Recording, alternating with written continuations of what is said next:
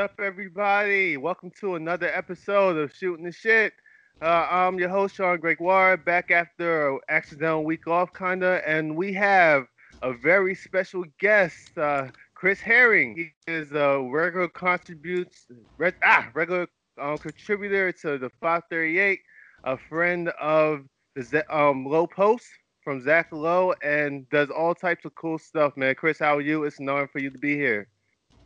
You give me too much credit for that, but I appreciate you, and I'm doing really well. How are you guys? Hey man, we're doing awesome. What's up, Pat? How are you, bro? What's going on, y'all? I'm good. Chris, nice to have you on the show. Today was to be the first official day of varsity football games in the state of Arizona. There are no games, but we're still doing football shit. So that's still going on tonight, and it's still going to take up our time. And we're just trying to move on like coronavirus does not exist. So what does Yeah, that well, mean else is when you doing say things there's great. no games, but there's still football stuff going on, like practices and hoping, or what? When you Oh, say absolutely. I see. There's a parade for my son's football team tonight.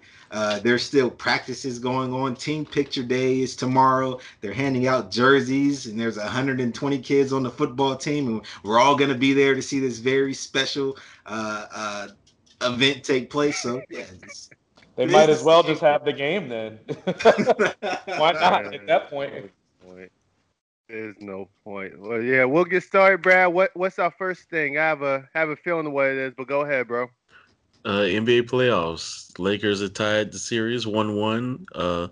Looks like Utah's about to finish off Denver, and a couple people just going up 2-1 or going up 2-0. Okay. Well, I'll just start on actually the Denver Utah series is fascinating to me because I spent this entire year basically talking about how Utah has been terribly disappointing and this generally isn't very good. I thought that they underachieved when they after they added Mike Conley, he never really looked right, and the whole thing with Donovan Mitchell and Gobert kind of deteriorating in front of everyone. And now this. So I'm pretty shocked. I have no idea how far Utah is going to push someone in the second round, but I'm just really shocked that they came out like this after Donovan went for 57 in the first game. I thought, okay, that's cool. They'll be back to the normal kind of mediocre bad team that I thought they were, and ever since then they've scorched Denver. So another cool thing that I've been wrong about over the course of the season, the stupid bubble. Pat, what's been what stuck to you as far as the series goes? um, for me, Donovan Mitchell is giving me those early Damian Lillard vibes. When you knew he was a good player, but he was just in a place where nobody really wanted to watch him play basketball. And, there was Aldridge and then McCollum, and you're like, okay, maybe he's one or two players away and the team gets better and he gets better. I kind of feel that way with Donovan Mitchell. Um, I think I put in the group chat that, I might possibly see Utah making a move on Denver. Um, I'm not a I can't speak to all things Denver Nuggets. I know Michael Porter Jr. is a nice surprise, and he's come out like what everyone expected him to be. Um, no, even if Utah loses the series, I'm really excited for what Donovan Mitchell is doing for Utah. Um, like I said, he's giving me those early Damian Lillard vibes where the team's not great, but he's great, and then you're going to expect him to be great enough to be able to keep Utah in the playoff picture and maybe potentially play well enough to bring somebody else in or play well enough to get his ass up out of there. Um, Yeah, but fair other than enough. that, man, I'm as far as playoffs on a whole, I'm not really impressed. I wasn't really expecting the greatest basketball product. I think we're all just really happy basketball is back. But you see these game swings. You have games, teams you didn't think were going to win, and then game two, they come back and it's a 50-point game. So it's, Yeah. So Chris, what have you had your eye on during the playoffs? It doesn't necessarily have to be the Utah series or anything like that. Just one team that you've had your eye on kind of impressed or surprised you. No. I probably would start there just for the sake of the conversation. I mean, Denver's got to figure something out. It is a weird setup now. Normally this is around the time where we start to kind of look at the series and say, a team might be in trouble if they're down 2-0, particularly now, if they lost their first two at home, or, if they lost a game at home, then now they've got to play defense. We don't have that part of the conversation to focus on anymore. And so, if you see a really problematic sort of trend in one of the first few games, it actually seems to mean more now because you don't get to just go home and play in front of your home crowd anymore. So that's why I think the Denver Utah thing is really concerning for the Nuggets. Um, and with the Nuggets, there are a couple things that stand out. One, today was really concerning because Utah's not playing fully loaded. I mean, they don't have Bogdanovich, No. which they weren't shooting particularly well in the bubble before the playoffs started because they were down some guys. They're starting Clarkson. Conley had a baby, and so Conley was gone. Conley comes back, shoots the lights out. But my big issue, Flamethrower. my biggest issue with Denver, they look soft as hell. And defensively, they don't look like they're trying half the time. Love Michael Porter Jr. and what he's able to do, but he's not known for his defense. He stands straight up defensively. Jokic, we love what he can do as far as his passing ability, can score it, but he drops defensively, and so when someone like Donovan Mitchell is going off for damn near 60 in game one of the series, you can't really be dropping defensively when you're coming around on screens trying to defend the screen. That's what when you compare him to Dame, that's what we see with Dame. Is that if you step back defensively as the big coming up in that screen, he's going to torch you, and that's what Mitchell's been doing. And so my hunch going into the season was like Mitchell pretty much failed last offseason, or last postseason, which you expect when someone's that young. They're still learning their way. Conley was supposed to come in and kind of take some of that burden off of him. Bogdanovich was probably meant to do the same thing. To play as well as he was playing without those two, and now to get Conley back and for Conley to shoot the way he did today, Denver's in real trouble. And it could be a bad sign for them that this is a series that I didn't expect them to have this much trouble in. And I don't think anybody saw them losing by 40 today in game 3. Yeah, that was pretty nuts. And another thing about Donovan, it's funny how he just came to the bubble, just all of a sudden knowing how to read pick and rolls and manipulate people. Like he Yeah. just bought that with him during quarantine. Just the most random thing. That was like my one criticism of him. Like he just kind of normally doesn't have a plan like during the pick and roll, and now he's just kind of does whatever he wants. It's pretty insane. And now he has one of his main creators back, and Conley's essentially a stand still You've seen shooter that. now. Just what's up? You've seen that with a lot of players, though. They return to the bubble, and the game is a lot tighter. As a team, it's not translating, though, because it's just a lot of bad team basketball being played. But individual players are showing up to the bubble and proving their all-star talent. And I think that's pretty neat to speak to, individuals' dedication to their craft, because some guys took time off and, recharged. It didn't really work on the game. Guys like, Gary Trent Jr. showed back up with the 3-point shot. The Suns Warren, went to obviously. some hostile here in Phoenix and got what they got and decided to go 8-0. So some guys just really cared about it on the break and some guys didn't. So, and you see it trend. But Donovan Mitchell was one of those guys where the game, he already was a young budding star when he showed up his rookie year. Last year, growing pains, and now he's back in the bubble and he's, showing you that he is an all-star. So I'm not gonna. I've said enough about Toronto. I love them. I think they're really gonna push in the East. The team I actually wanted to talk about was Houston, because this bubble, of all the teams in the bubble, I think this format and everything benefits them the most because they've committed to going super small. They said screw centers. We're playing Tuck at center, and I had real skepticism about it when you have to go through 2 more months of games when Tuck is grinding against huge people, and you have to go to playoffs where it only gets harder. And now you basically do that for a week, and then it's just a month-long burst. So I feel like their chances have gotten a lot better just due to the circumstances of being in the bubble.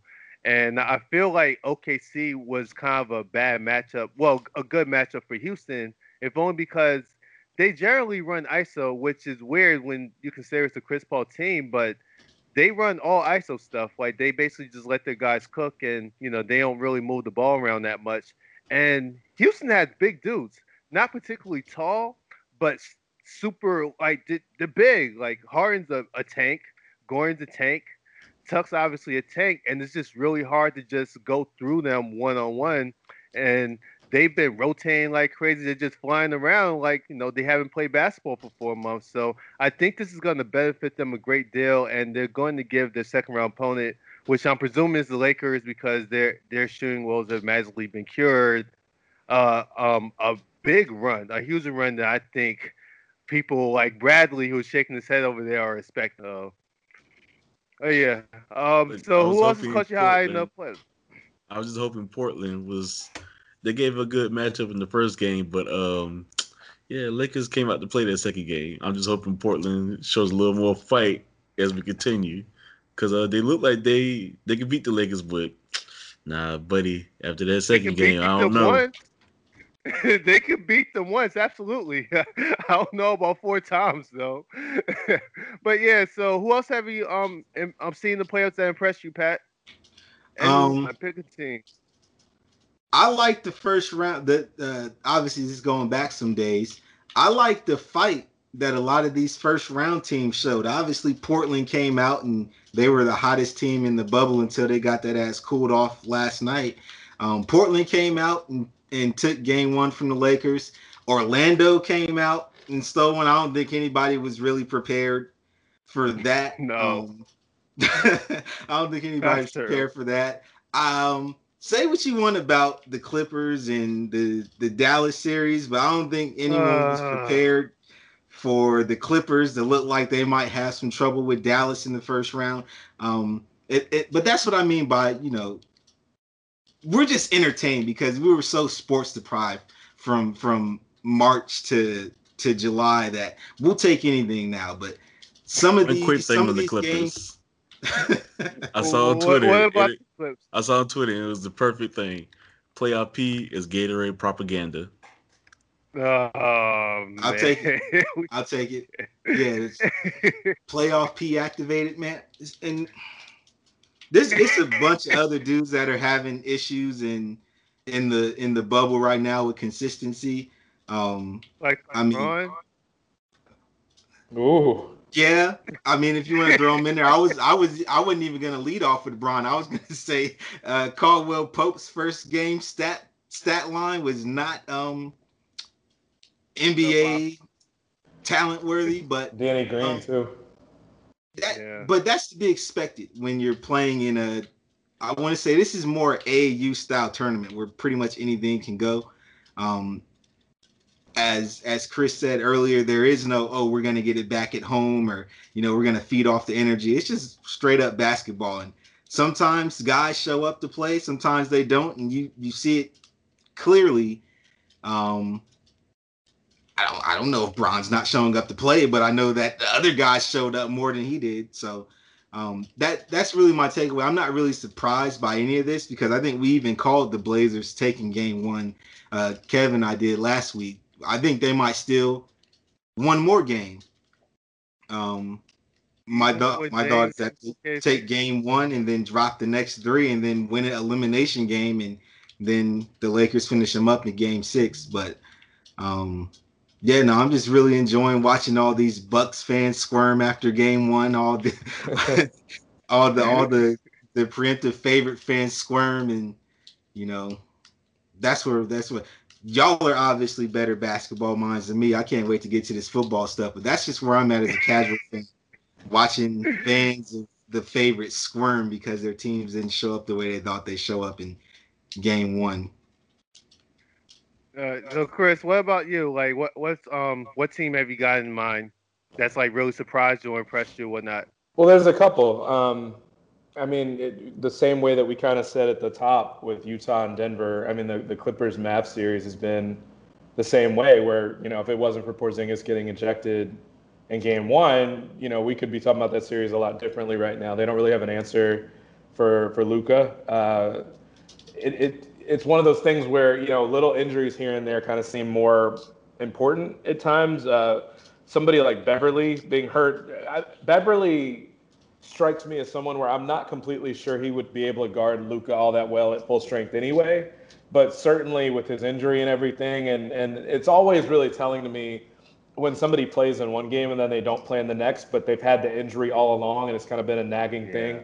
And when Bev wasn't ready to go for the next one after just watching him get bullied in the first one and the foul trouble, and he played awful. Like even offensively, like bad shots. He missed a couple of free throws.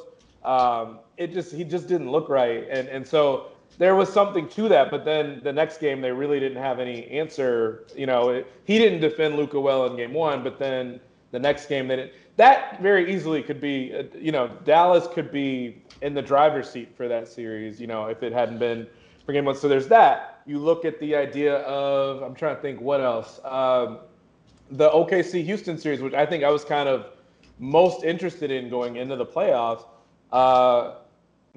Like Chris Paul, we're seeing he was someone that didn't have to play really long minutes in the regular season.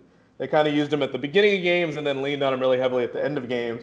And I think part of that is that he doesn't have the same burst anymore. You look at the advanced numbers that I pay so much attention to. He's always been one of the best one-on-one players in the league. He hasn't really been able to get by defenders in the last couple years very well. It's obviously a big difference between he and Russ, despite the fact that he turns it over a lot less than Russ does. That was kind of going to be the trade-off all along here. And the question of whether Chris could stay healthy, it makes a really big difference in a series like this where you've got a lot of talent on OKC's roster. But again, when you're talking about the Rockets, we wrote a story at 538 where we won't call them a small ball team. We call them a short ball team because they're not small. They're actually very big physically. They're short. And so that's the difference.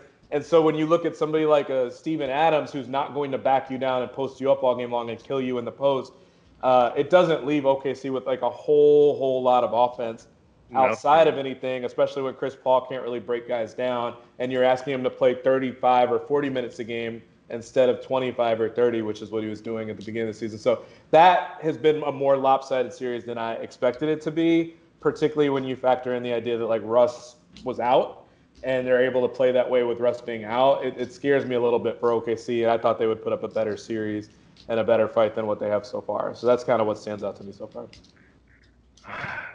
This is my dream. All right, anyway, we can talk playoffs for the next hour and a half, but we have to move on to other things. So, Brad, go ahead with the next topic. But, God, this is my dream. I love this so much. I'm sorry, Pat. Charlotte Hornets play-by-play announcer. He was he was attempting to comment on the Nuggets game a couple of days ago, and apparently didn't read his tweet before he sent it out. I don't know if it was an autocorrect or if he accidentally mistaken typed it. I will say this: the letters are kind of close together. If you're not looking, yeah, you're not looking. Right here, theoretically. Okay, so all right, so one clarification: he tweeted out the N-word instead of Nuggets. Yeah. So, all right. So it's one thing if he called them the Nuggets.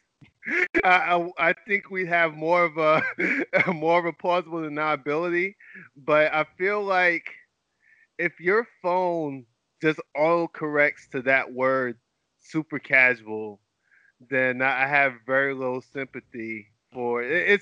There's a big difference between just like all correct. You can't do that with all correct. I've tried typing in that word just for the hell of it, and it doesn't work. Like it all corrects out of it. It just says anything not to say that word. You gotta be wild to have an autocorrect into a swear word or into a slur.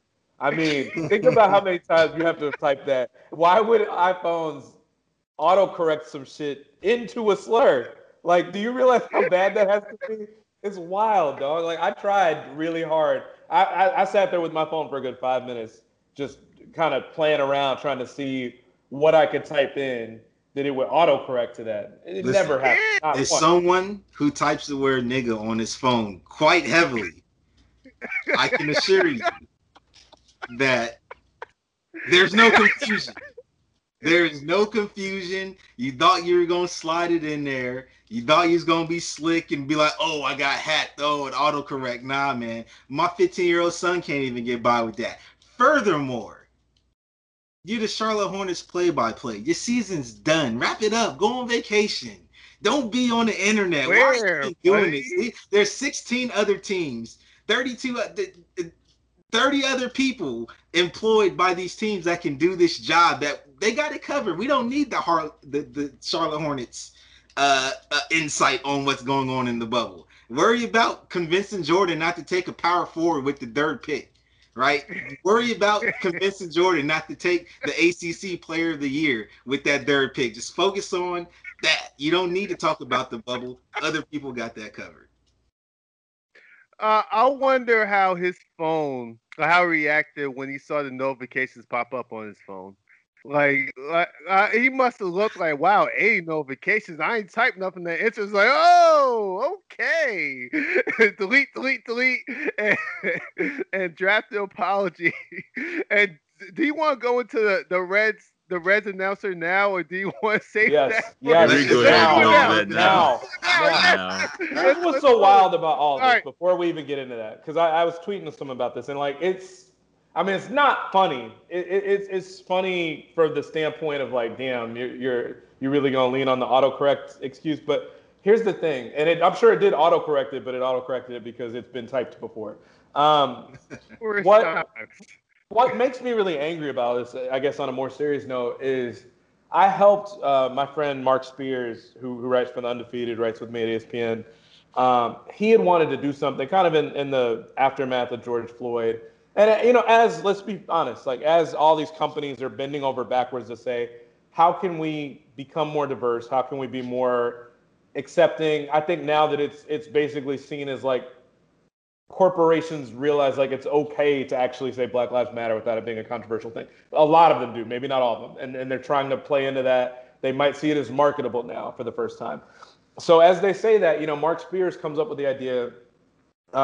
He wants to put a spotlight on the idea of how few Black play-by-play announcers there are in the NBA, and and in the league and in basketball generally. And a lot of people, I think he put that question out, or he put out that complaint on Twitter, and people were like, well, there's Chris Webber, and there's Reggie Miller, and there's this person, and there's Greg Anthony. He's like, those are not play-by-play announcers. Those are color analysts. Mm-hmm. Those are also former players. So it's not, like how many people, most of the people that you've got on there, Mike Breen and people like that, these are people that are like classically trained. They went to school for it, to go to school for broadcasting. We ain't got really any in the NBA that are Black, that are just play-by-play. They're the main voice that you hear.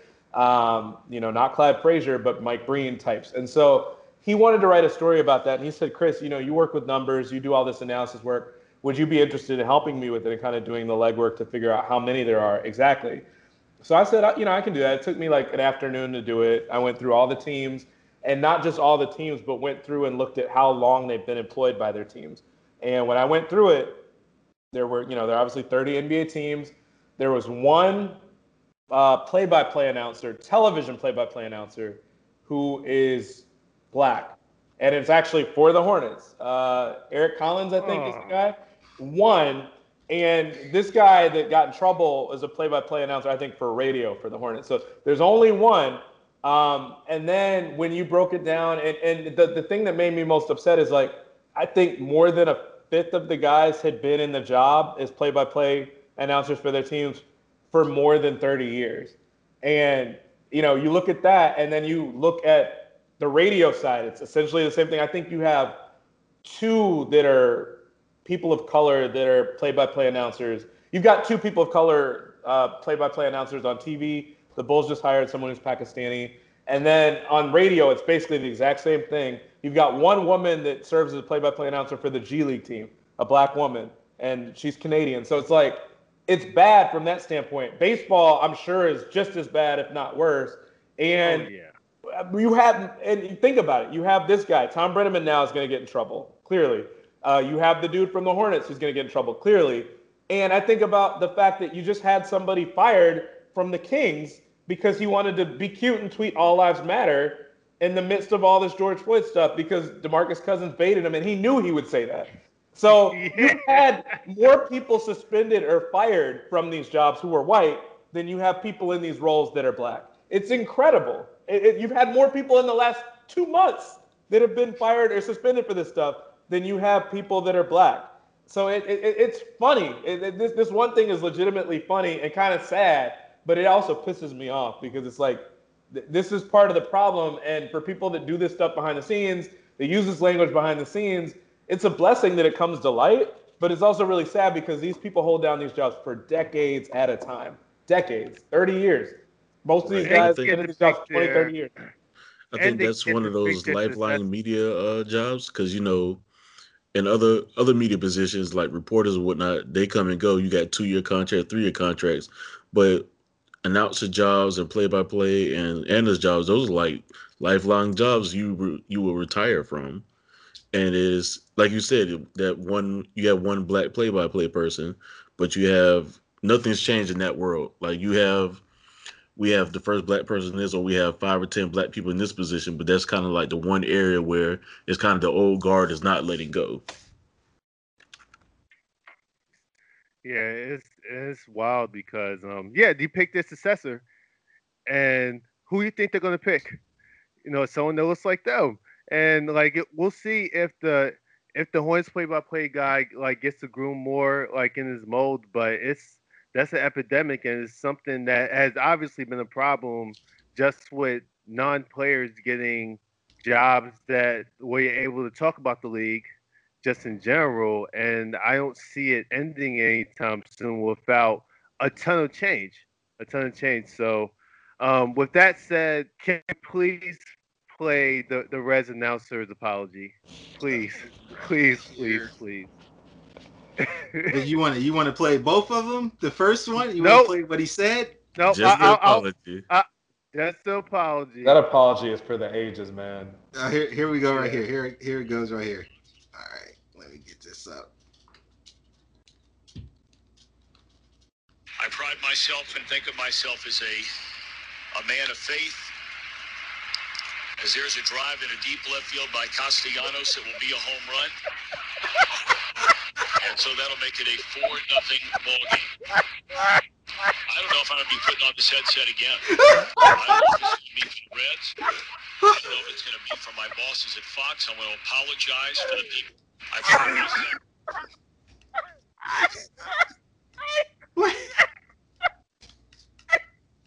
Wait, wait, that was the most professional,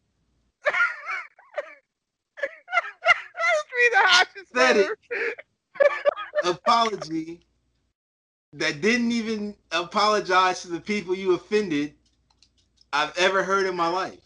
That was incredible. And then started it off. Apparently, I said something that went over here. What? Nah, buddy, you did. You did. That whole thing was so bad. God. The whole thing was so bad. And the fact that it was interrupted by a home run was like, I swear, it's like an all-time crazy moment for that to happen and him to have to interrupt his apology by announcing a home run that made the score 4-0. I had a lot of problems with this, and I tweeted about it the night that it happened. I'm really tired of people doing something blatantly foul, bigoted, evil, awful, horrific, and then following it up by saying that's not who I am. That moment wasn't who I am. Motherfucker, we heard you 12 minutes ago. And here was the thing, too, like not to make, as we're talking about things that aren't funny. My friend Joel Anderson tweeted this. I thought it was hilarious. He said, yo, why was it when he dropped that hard F, though, that he said it in his announcer voice? He did. Like, he sounded extremely mad, but extremely professional at the same time. When he said it was like, oh. But he sounded exactly the same. Like, he sounded like Tom Brenneman when he said that, too. But it's like, we just heard you drop that, like, pretty nonchalantly who knows why you were even talking about anything like that during the commercial break, but you said this is what you said privately, what you thought you were saying privately, that the private moments showcase who you are better than a public moment where the world is watching or listening. So I didn't really have a whole lot of to say 15 minutes later when you know that you're in trouble, and when you start your apology more or less by saying to the people that signed my paycheck at Fox. I mean, that's not who you should be apologizing to. And granted, he did apologize to the LGBT community, but I mean, okay, but I don't know. I'm not going to take much from that. It was because you got caught. We weren't going to hear about it if it wasn't Chris, caught on a hot mic. He apologized in the hierarchy of who was most important to him at that particular point in time. Exactly. He said, 2 or 3 good times. Yeah, that was a real time reaction of, I just fucked my money up. Let me apologize to who's most important first. Then I'll get to them. Right now, hey boss, you know how we talk when we talk. Oh man. And did you hear that part at the end too, where he said, and I would hope that some people could back that up. To have his back, it's that's the shit we've been seeing with Ellen for the last Jay Leno and people like that coming out the woodworks. No, these are people. This is what pisses me off on Twitter when people drop the hard R with the word when they're talking about us or anything else when they call the police on us for standing outside minding our own damn business or whatever else, and then people out the woodworks come, that's okay. Everybody has a bad moment. No, white person, you don't get to accept an apology on my behalf. I'm not wading into this issue of whether he needs to be fired in place of gay people, in place of queer people. That's not my place to do that. And so for people, I'm sure he wants people to back him up and say he's not a bad dude. We heard you. It's essentially the Messiah thing with the cops. We saw that. We saw what happened. You don't get to ask us to rely on to not pay attention to what lawyers are saying. Motherfucker, we saw the video.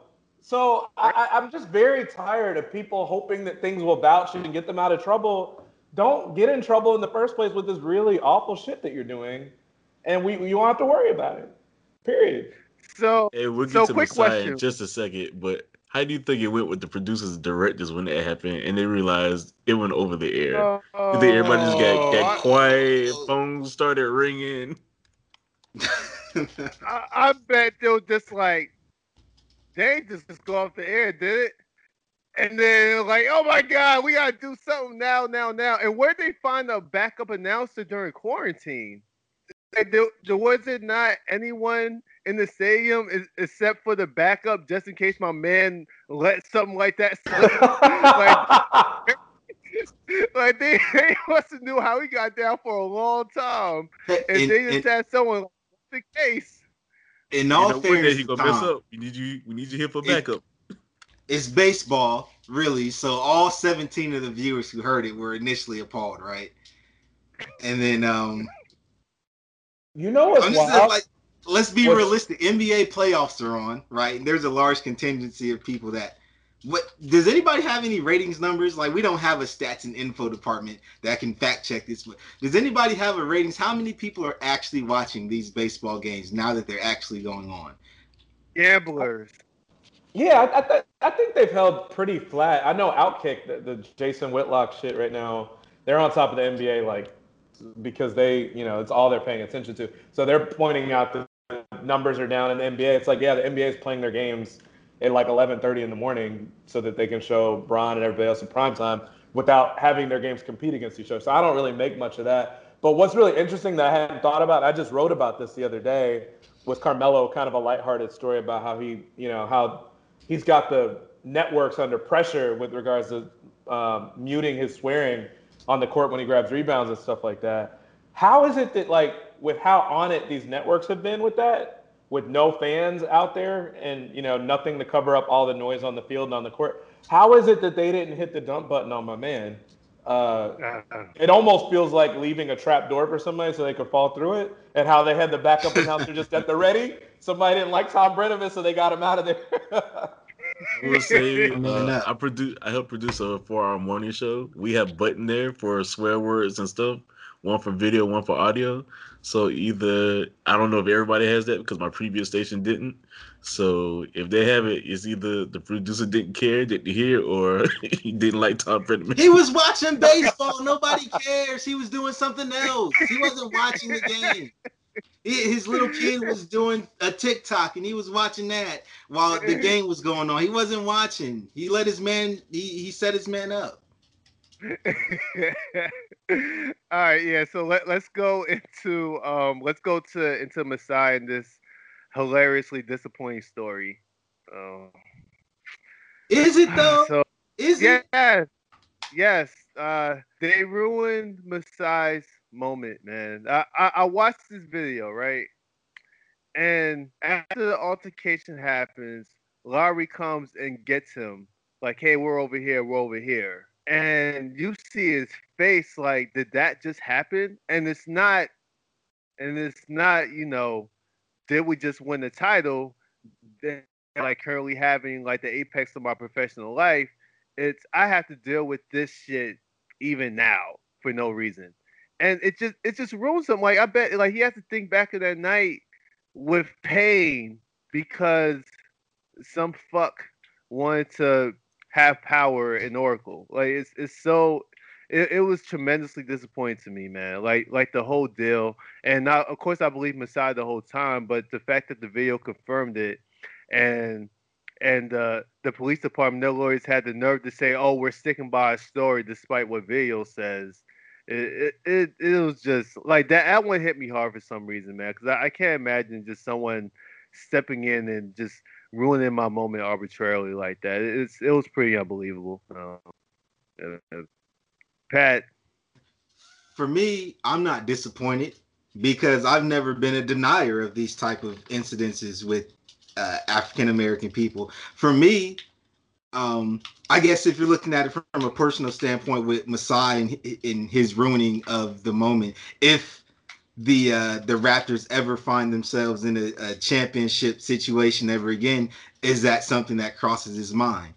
Obviously, yes. But for me, it's not vindication. Nobody's vindicated by this. Everyone's still a victim.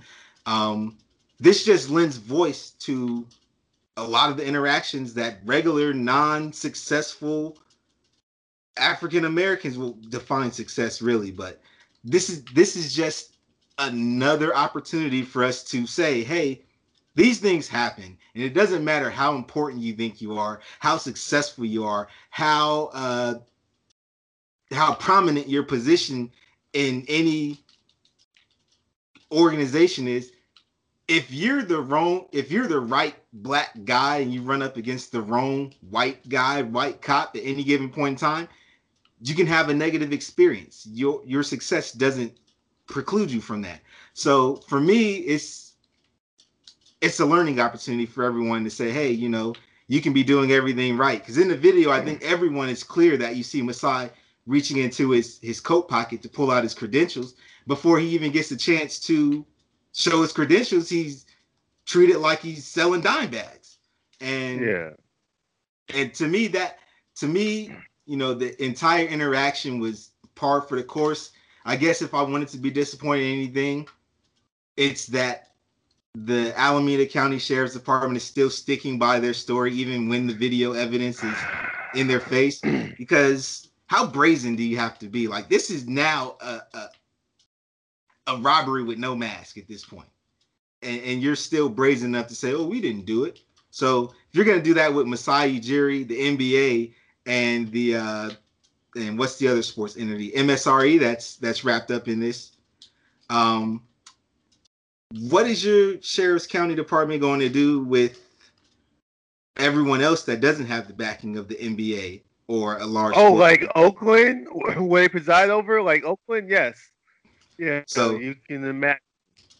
And not to connect the two, because obviously I'm very happy with the direction the country's going with social justice. But this did happen in San Francisco, and our current vice presidential nominee was once the DA of San Francisco. And we like to think that there is some type of culture that is created by people of power in those positions. And this doesn't help anyone in law enforcement at all. This doesn't help anyone that wants to consider themselves a police apologist. And if you're upset, don't be upset at Masai or anyone else bringing the social justice standpoint to it. Be upset at the police officers for not holding themselves to a higher standard. Bingo. Or to any standard, really. Bingo. Exactly. But yeah, go ahead, Chris. I mean, that last point is what I would hone in on, because this has really actually bothered the crap out of me. I was there, that night, and I remember writing my story about the Raptors winning and just trying to write a story, but being bothered by that, as I'm sitting there trying to write and seeing the tweet come across that, that Masai had a run-in and that Masai's being accused of having done something. And I don't know the man personally, but I certainly know the reputation he has around the league. I know that, it goes without saying that Black people kind of already feel a kinship toward each other in terms of wanting to not believe the worst when they're accused of something, particularly when it's something where it's kind of, their side against, the police or what have you and stuff like that. But what really bothers me now is what bothers me about the police in general is that, look, so much of the time, as someone that's in the media, when something happens, a shooting, a police-involved shooting, anything, it is the cop's word that is like, the same way we've always expected the president and people in those positions to tell the truth when they're talking to the media and they're relaying things to the media. It's an expectation. And so then when you have something like this where it's a brazen-ass lie, and you won't back down off of it, and you let this go on for more than a year, where you had this man's back and you let him sue and you let him do all these other things. And I mean, I don't know. No one's really asked this question definitively. I don't really know what it is about the process that the video just came out now. I mean, this should have been nipped in the bud so long ago, and they should have pulled the rug out from under the dude who did this to him. And instead of doing that, they doubled down, and to my knowledge, is he still in the force or whatever? But this is my problem with so many things. Here in Chicago, Laquan McDonald, that they sit on that video and just hope it never sees the light of day. And, everything else, the police unions, they back police seemingly no matter what they do. It's just their job to do it. And so with all this stuff, and then want to act like, why do Black people not like us? Why do they not trust us? And then literally this week you had the New York City Police Union announced for the first time in their history that that who they're backing, that they're endorsing a presidential candidate. They're backing Trump. And it's not surprising, but it's like when you do stuff like that and when you can't admit when you're wrong, how do you expect people to have a trust in you? And I don't know if you saw this story. This was a crazy one. And the New York Post, I think the New York City police were planning to have a survey done on like the city and the residents' trust level and Black residents' trust level and the police force. And the results that they were getting, the preliminary results were so low that they pulled the plug on the survey. It was like millions of dollars they're paying for the survey, and they're like, these numbers can't be right. They threw it out. So that's where, but stuff like this feeds into that, where it's like you have stuff like this where it would be so easy, where not all cops are bad. Not all cops are bad. Well, you've got a golden opportunity here to call out one of your own, and you won't do it. And you have golden opportunities to do it with Derek Chauvin and all these other people with the Minnesota stuff, and you won't do it. And so it builds up and it builds up. And when you never take the opportunity to call out the bad cops, I'm not someone that runs around saying all cops are bad, but I mean, I understand where people are coming from when they say you're complicit in something when you won't call it out when it happens and when it's clear as day like this was with Masai.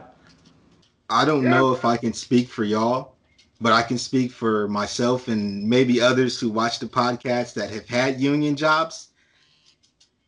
You go into a union job thinking, oh, they're going to have my back and they're going to protect me and I might be bulletproof. There ain't no union as bulletproof as that police union. I've been fired from UPS jobs for putting the damn wrong coffee in the damn coffee pot. What you gotta do to be fired as a police officer, like outright fired, like not a process or anything? Like, what do you, like, I wish that you got to deal with someone's neck for 8 minutes and 46 seconds on camera. That's how you get fired outright. I've been fired from jobs from clocking into work too early. I just want someone Man, to shut reform up. like the police union rides for these murderous Klansmen killers and these lying officers. Because they don't ride for the good cops like this. The good cops get up out of there like this. They get them out of there. You don't hear any story about it. They move. But if you murder somebody, if you lie and have insurance fraud against you, you get protected. I need that type of support in my life. And I'm about to go have a conversation with the woman of my life about this type of support. We're going to model our relationship after that model because that shit works. Whatever we're currently doing here does not Bad work. marriage for life, Jalen Will. Man. I need that entanglement in my life. But that's the craziest part to me. He was found guilty of insurance fraud in '94, pleaded no contest in '05. How is he an officer? You can't have a record and be an officer. Your character shot. Listen, I got traffic tickets. I don't even get asked to be on jury duty. I never once been asked to be a part of a jury. I'm a criminal. You understand? This dude is a police officer.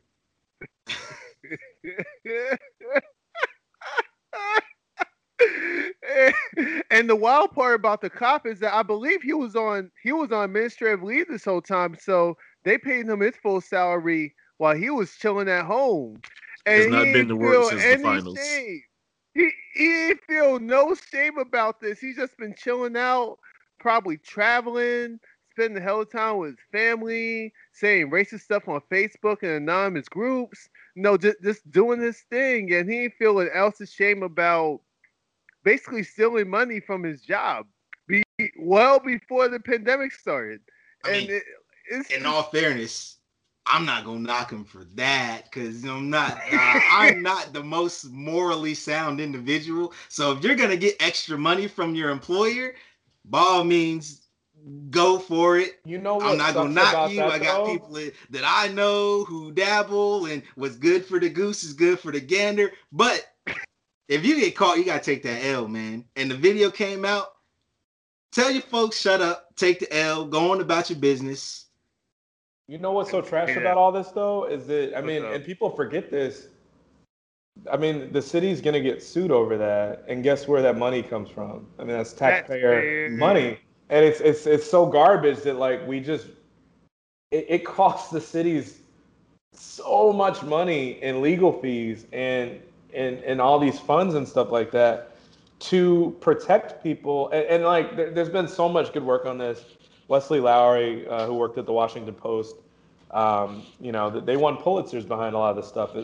Tracking, finally finding a way and like a database to track police brutality and police shootings. And basically what they found is that people that have basically cops that have killed one person have killed people before, or that these are the people that have been complained about the most before, but it takes so much to pull them off the force, or there's this like huge unwillingness to do that they then put you in that position repeatedly, and it's something that could have been prevented but isn't prevented because it's so difficult to get these guys out of the paint, and it costs the city so much money, and it costs the politicians so many headaches, and they just won't do it. It's crazy how much collateral damage this stuff causes by not just taking the problematic people off the force. And we would have a much safer police force and a much more accountable police force if people were willing to do it. If the unions were willing to do it, where you could cut off something before it becomes rotten all the way through,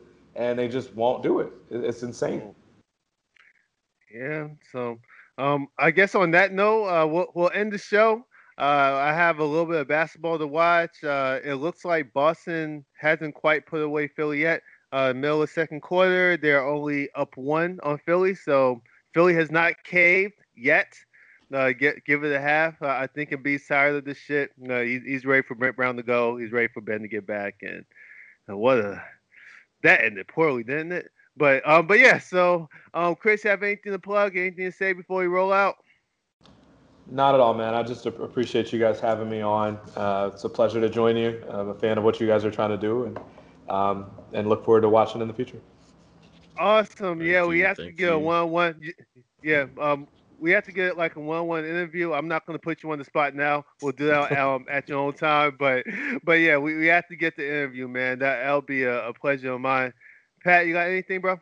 Nah, just much appreciation to Chris. Love having successful young black individuals in close proximity to model after. Fan of your Big work deal, once man. understood who you were. Will continue to follow you and wish you much success navigating the fields that seemingly a select few have been chosen to navigate. And you got our full support. Anything you need from us by way of anything, man, please feel free to use us. Hopefully the platform grows and you can feel that you can use us for that in the future as well, man. Appreciate you. Appreciate you. Thank you so much. Yeah, Appreciate you. yeah. Brad, I got nothing to plug. I want to thank Chris for coming on. I did have one quick question for everybody, real quick. You what's think the up? Warriors gonna trade that number 2 pick or keep it? You can say trade or keep.